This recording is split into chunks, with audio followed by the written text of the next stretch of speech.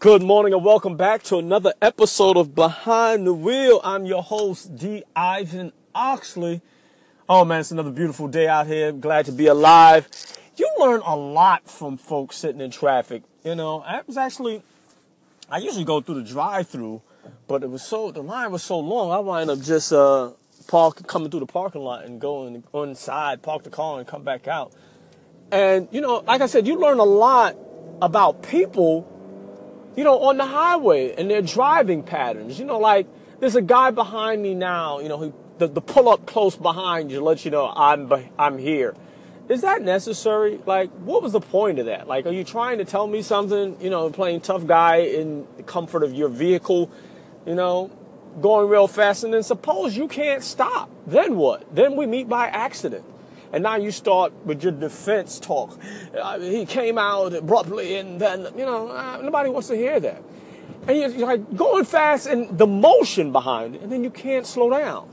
Reminds me of, you know, I walked into, was in Marshall's, one of my favorite shopping establishments, and they got a big screen TV. So I look now, and who's on the screen? Colin Cowherd. And he's talking about this hit that had taken place, you know, and I'm like, whatever, you know, you're watching it. But it gets to a point where he's running down a list of jerseys and the sale and which one was number one and whether or not were they defensive players or offensive players, and you had a diverse group of people. And then he got to the point of saying that hit was badass. And in order to sell jerseys and to, you know, to get on Bleacher Report and Baller and this and that, you've got to be a badass. I'm like, I don't know, you know, okay, was the hit late? Did he get a penalty on the play? I wasn't even so much focused on that, but just the whole concept of it made it like you're on the median. I'm actually literally behind the wheel. You know, was the hit late? Did he get a penalty on the play? And if so, how are you characterizing that as being badass? Listening to the first part of it is like, yo, those guys are 6'6" and they're stepping out of the pocket, and that's why they get hit, because they too big and clunky and they can't slide. They're poor sliders. You know, if a kid is in the back seat and he gets out of the car seat and you're in an accident, you know, shame on the kid. Good for him. It's almost like good for him. I'm like, I don't get the mindset. And that's the same, I think, sort of mindset that is prevalent now in our society, where people make these cliches or off-the-cuff comments, you know, and it sounds good. You know, the imagery is there, and, you know, you can kind of get the message of what they're saying without them really telling you what they really feel. But they reveal what they're saying when you look into it. You know, the most recent example is Bob McNair. Bob McNair says, you know, we can't have the prisoners running the asylum, pretty much the inmates running the prison. Same scenario. One is just crazier. But the idea is, you know, you're in prison. You can't, your movements are limited. You know, they control you. So why would you even put that out there? And what did you really mean? You know, and I just want to hear what they really say. I'd rather that you just come right out, just use the N-word, just go ahead and do what you want to say, rather than beat around the bush, throw something out there that's really, like, that's not really what you meant, kind of, sort of. I didn't mean that to be taken literally. And then the gentleman who was in the room that took offense to it said, yeah, I've been called everything, you know, under the sun, even up to and including the N-word while playing in the NFL. But I never felt like I was a prisoner.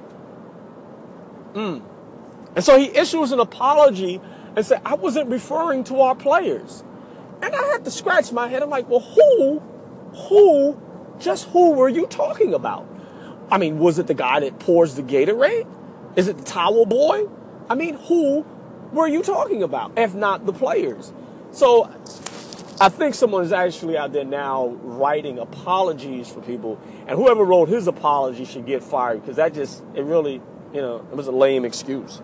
I'd rather them just come right out and say what's really on your mind, rather than beat around the bush. And if you do make a statement, stand by it. Don't waffle back and forth, because that just makes you look, you know, silly.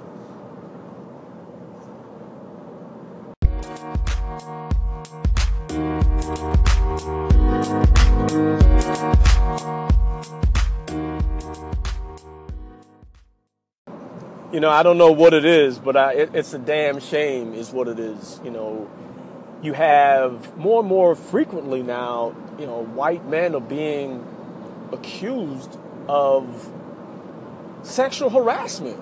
And it's not a new phenomenon. I think it's been going on for years. And I think it's in every industry where you have folks who are in power and they start feeling as though, I'm in this position and I can help you get to the next level. In order to do that, you might have to perform some sort of sexual favor or in exchange for, the promotion or to get looked at or the advancement or what have you. And it's just bizarre. I mean, I think they're starting to believe their own hype. Like, how dare you question me on this? Case in point, Bill O'Reilly, you spend $32 million to settle a case for which you're saying you're innocent, but I don't want to drag my family through it. Well, if I'm innocent, I'm going to defend myself. And especially if I got the money, and I've got proof and I've got evidence, I'd spend the money. Because your name and reputation is it's about all you have at the end of the day. And when you start paying, and it says, especially if you're saying you've got proof that it isn't true, why not just present the proof rather than spend $32 million? Because I'm sure that would help to ease some pain if I'm your child. $32 million you spent to keep some women quiet. Yeah, let them, don't turn the TV on. And then to bring another host who was fired, Eric Boiling, I believe his last name. I might be mispronouncing his last name. But his son committed suicide, as a result of that. He's saying, it's damaging. And now he's playing victim. How they turn the tides and the table, now all of a sudden you become the victim. It's just, it leaves me scratching my head wondering, do you really believe that? Is that what you really believe? So he thinks the mic is off and then he really goes in, then it comes out. And I don't know, they let him go. Fine, he resolves this issue, spends his own money. He's no longer with the network. All that while that's going on. Now Fox re-signs him. So it's like, you can't tell me that you didn't know. It's just shady business. It's just like, you're going to get sued. Is this misconduct, missteps, enough for you to let him go. And now all of a sudden you bring him back because it's a voice that you guys want on the air. And the day, it's about dollars and cents. And that's why this sort of thing, if it doesn't, stop, they're not just going to give up power, and that's, we had enough, we're good. No, it's going to continue. It's going to continue until someone says, enough is enough. And people are stepping out and speaking out against these sexual predators. Yeah, and that's a good thing. And I think about it now more so than you did before, because I have daughters and I have nieces, nephews, and folks out there, and it's like, sons, it's just, you don't want somebody preying on them because they feel as though they're in a position to, grant you access to the next level and flaunt it over you and have you feeling as though in order to do something, you've got to, comply with these weird requests. And it's just not sexual advancements. It's just, just harassment. Like, I'm in this position, and I think it's creating a climate in our society where people are just becoming more and more, argumentative, more and more, just nasty, just not even pleasant anymore for no reason. It's just ridiculous. Combative is, I like that. Combative, for no reason. Like, I don't particularly like you because of the color of your skin. And, so as a result, I'm going to make your life here at this firm, difficult. It's my 2 cents. I came across an article, and the heading said, just because you run a marathon doesn't make you a marathoner. Okay, well, I don't know if I agree with that. I mean, what are you then? So obviously I go in and read the the content, so I'm not just, taking it at face value. I forgot who wrote the article. That's immaterial at this point.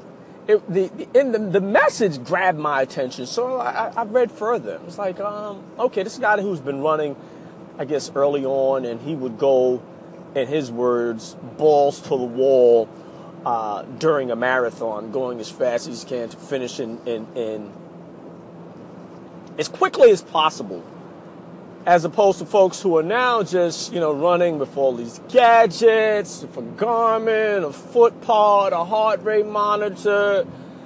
They're on Athlinks, Nike.com. They've got visors and wicking fabric and gels and gels and power sports drink. And yeah, I get it. It's a lot. You don't want anything to do with it. I understand. I disagree, but hey, so he feels as though those people who may just be in the sport. There's too many people in the sport, and they're flooding it, and it's taking away, the essence of just running.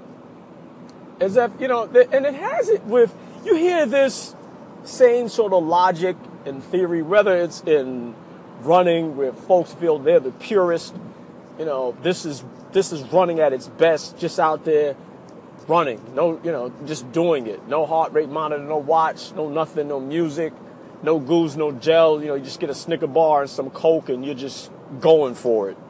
Well, I like Snickers bars, but I've never considered eating one during a marathon as a go-to.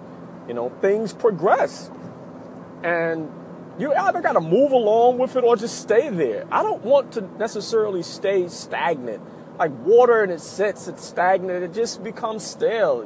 It's nothing good comes from stagnant water. Nothing. Bacteria is going to start to grow, mosquitoes are coming by, it's going to start to stink. It's not murky water. Nah, it's not a good look. It's nothing good is going to come of it. But some people like to stay cemented in their thinking. It's like, yo, we're the purists. You even hear it in rap, for example, where you have folks like, there's mumble rappers, and if you don't like something, don't use it. I mean, everybody's entitled to an opinion, but things are going to change and evolve along the way, and I like staying abreast with technology, trends. I'm not gonna, take part in every trend, but I want to be aware of it because it could help you.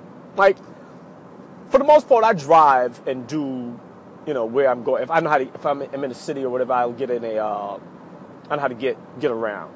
This is before Uber. So I'm at the airport and in Atlanta, and I'm like, I'm on the phone, I'm talking to my sister. I'm trying to get from wherever I am, to my hotel. It wasn't Atlanta, it was in, where was I going? It was for the Snickers Marathon. And Albany, Georgia is where it was at. So I'm on the phone, I'm talking to my daughter, I'm like, yeah, I'm waiting, I'm trying to get around, I don't see a cab here, whatever. She said, why don't you just get an Uber? I'm like, no, I'm not hungry, And she's like, Uber it's an app. You go download to your phone and you request a ride, So I do that, blah, blah, blah. And I'm like, I'm trying to get a Lyft. She's like, yeah, there's an app for that too. What's the name of it? Lyft. I'm like, oh, really? Wow. Because for the most part, I just drive around. I was commute back and forth to work. That's it. I don't need a Lyft, or an Uber. But you stay abreast of what's going on. You find out that things out there that can assist you and help make your life easier. If something's going to make the process take a step out and I want it. Yeah, hook me up. Sign me up. Where can I sign up? So he considered these folks who just chasing medals just, they're just medal whores. and polluting the sport and making it, now it's not pure any longer. And now they're just finishers. I don't think that's running. It says it gets a lot of heat for it. Obviously you are, because the industry is growing.